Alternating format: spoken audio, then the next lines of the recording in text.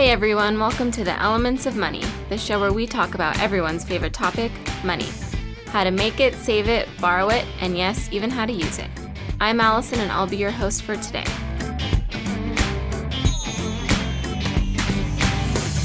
Have you ever regretted buying something on impulse? If you're like most people, you'll probably answer with a big yes. But don't feel bad. According to a survey done by the National Endowment for Financial Education, 71% of adults say they regret impulse purchases. And the items listed most often were clothes and shoes, followed by tech gadgets. Impulse purchases are difficult to control because, well, they're based on impulses and emotions. It's that little thought that gets into your head and you can't shake it. It's your mind telling you, you need this. So how do you trick your mind into stepping away from the cash register? Do your best to gain a little self-control and follow these tips. First, ask yourself, do you need it? That should be a really easy one to answer if you're honest with yourself. Right away, this will eliminate things like video games, iPad, a grande mocha, you get the hint. Now, it's not bad to buy these things every so often, but probably not on an impulse, and especially if you're trying to save money. If you do think you need to buy something, consider whether there's a cheaper way to buy it. For instance, if you absolutely need a new pair of shoes for work, buying the first pair of designer shoes you see may not be the most financially smart move. Again, it's not to say you can never buy them, but maybe just not on an impulse. Another tip is to give yourself a cooling period.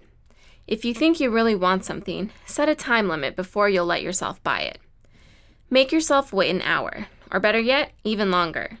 The idea is to give yourself some time to think about it. The longer you go without buying it, the better. In many cases, if you make yourself wait a day or two, you'll probably forget most of the things you wanted to buy.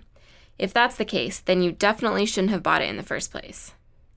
Okay, here's a tip that isn't always easy, but can make a big difference. Don't shop with the wrong people. If you have a friend who has more money than you and likes to buy stuff on a whim, it can be easy to be swayed to spend more than you want. Without having anyone to talk you out of it, taking a trip to buy a new outfit can easily lead to 2 new outfits. Shop by yourself or take somebody who doesn't impulse shop. For our last tip, make a list.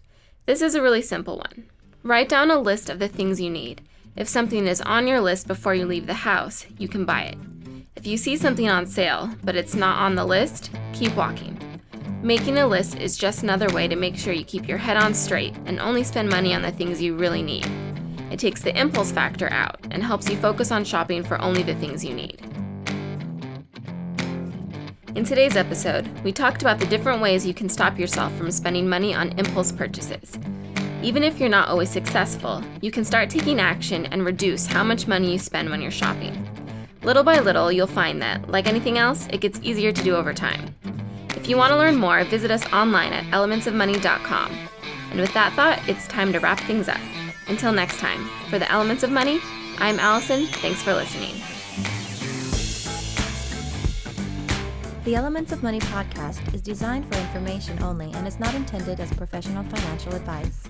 Listeners are encouraged to check and confirm the information with professional sources.